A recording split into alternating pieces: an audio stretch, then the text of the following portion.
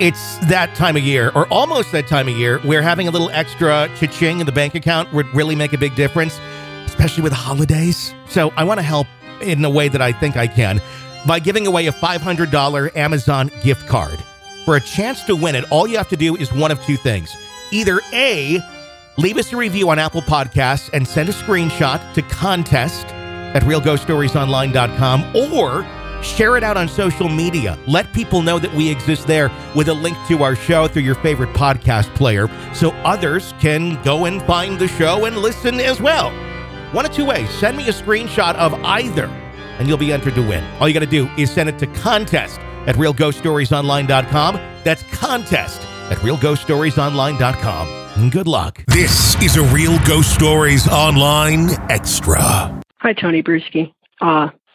Yeah, I might sound nervous. This is the first time calling in. I've listened to your podcast for a while, and actually, I've called in once before. It didn't sound too good, so I am not surprised that it wasn't on a podcast because I was very, very nervous. But let's get started into the story. So when I was a kid, we lived in this house. It was in the nearby location of Littleton, Colorado, and it was all right when you first walk in. Velvet carpet added a little suspicion to the story, because who uses velvet carpet? And then once you walk in, there's a living room, there's a kitchen on the right, and then there's an upstairs, a downstairs. So my story starts in the upstairs. When I was a kid, I was sleeping, and I would wake up and I would hear scratching on the walls.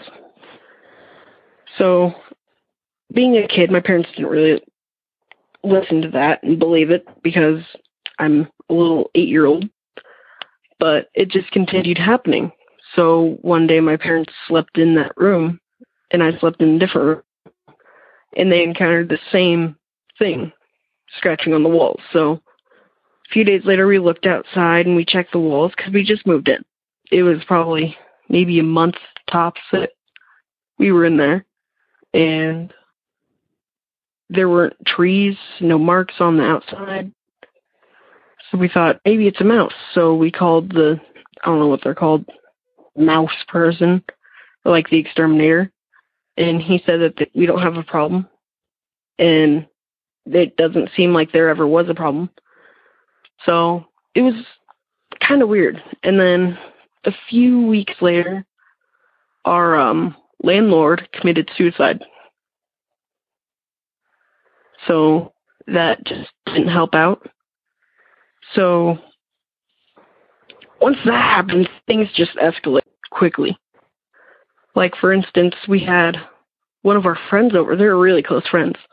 And they slept in the guest room down in the basement. And the next morning they came up and they said, my mom and my stepdad, did you two go down and say goodnight? And they said no, because they're already sleeping. So we asked them what happened, and they said there was this couple dressed in blue, almost looked like they were dressed in like wedding clothing, and they just said goodnight and then like walked out. So at that point, my parents actually started to believe the fact that something might be there. And it was not nice. It was evil. You could feel it. We had this dog. His name was Muggsy.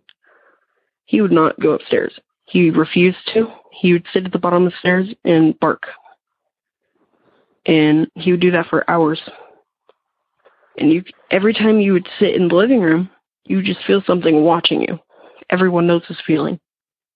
The hair on the back of your neck rises up or tingles or anything.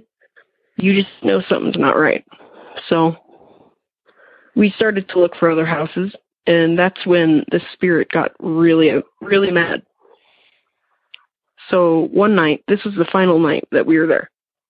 My parents were sleeping, and the entire comforter ripped off their bed, went over by the bedroom door, and they could hear quiet talking, like someone was talking to them. And at that point, we just said, no, we're done.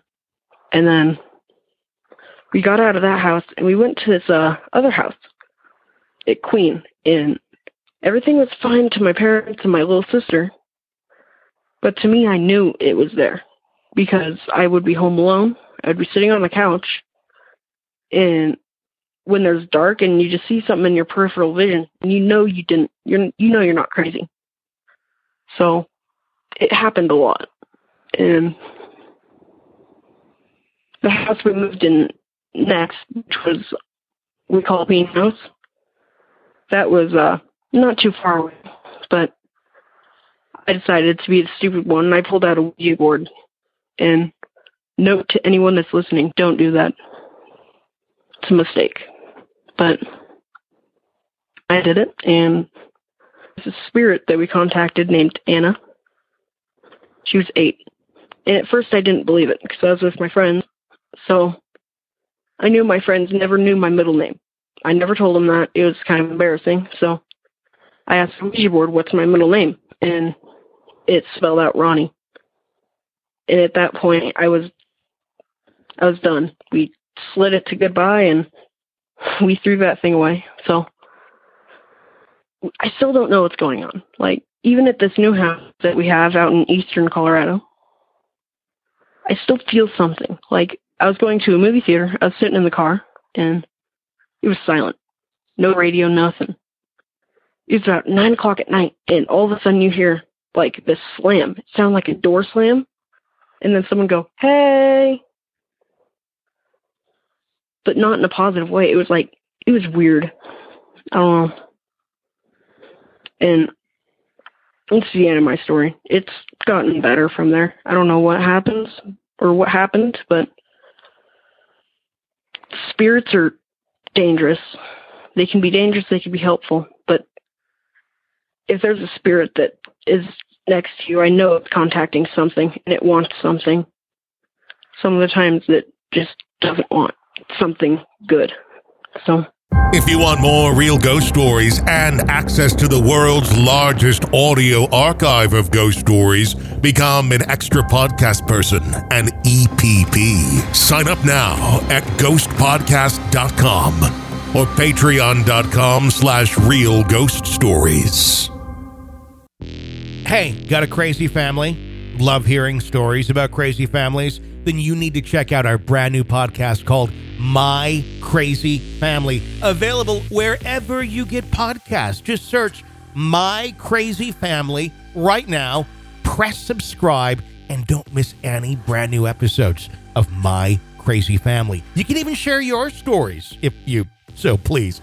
We'd love to hear them. My Crazy Family. Search and subscribe wherever you download podcasts.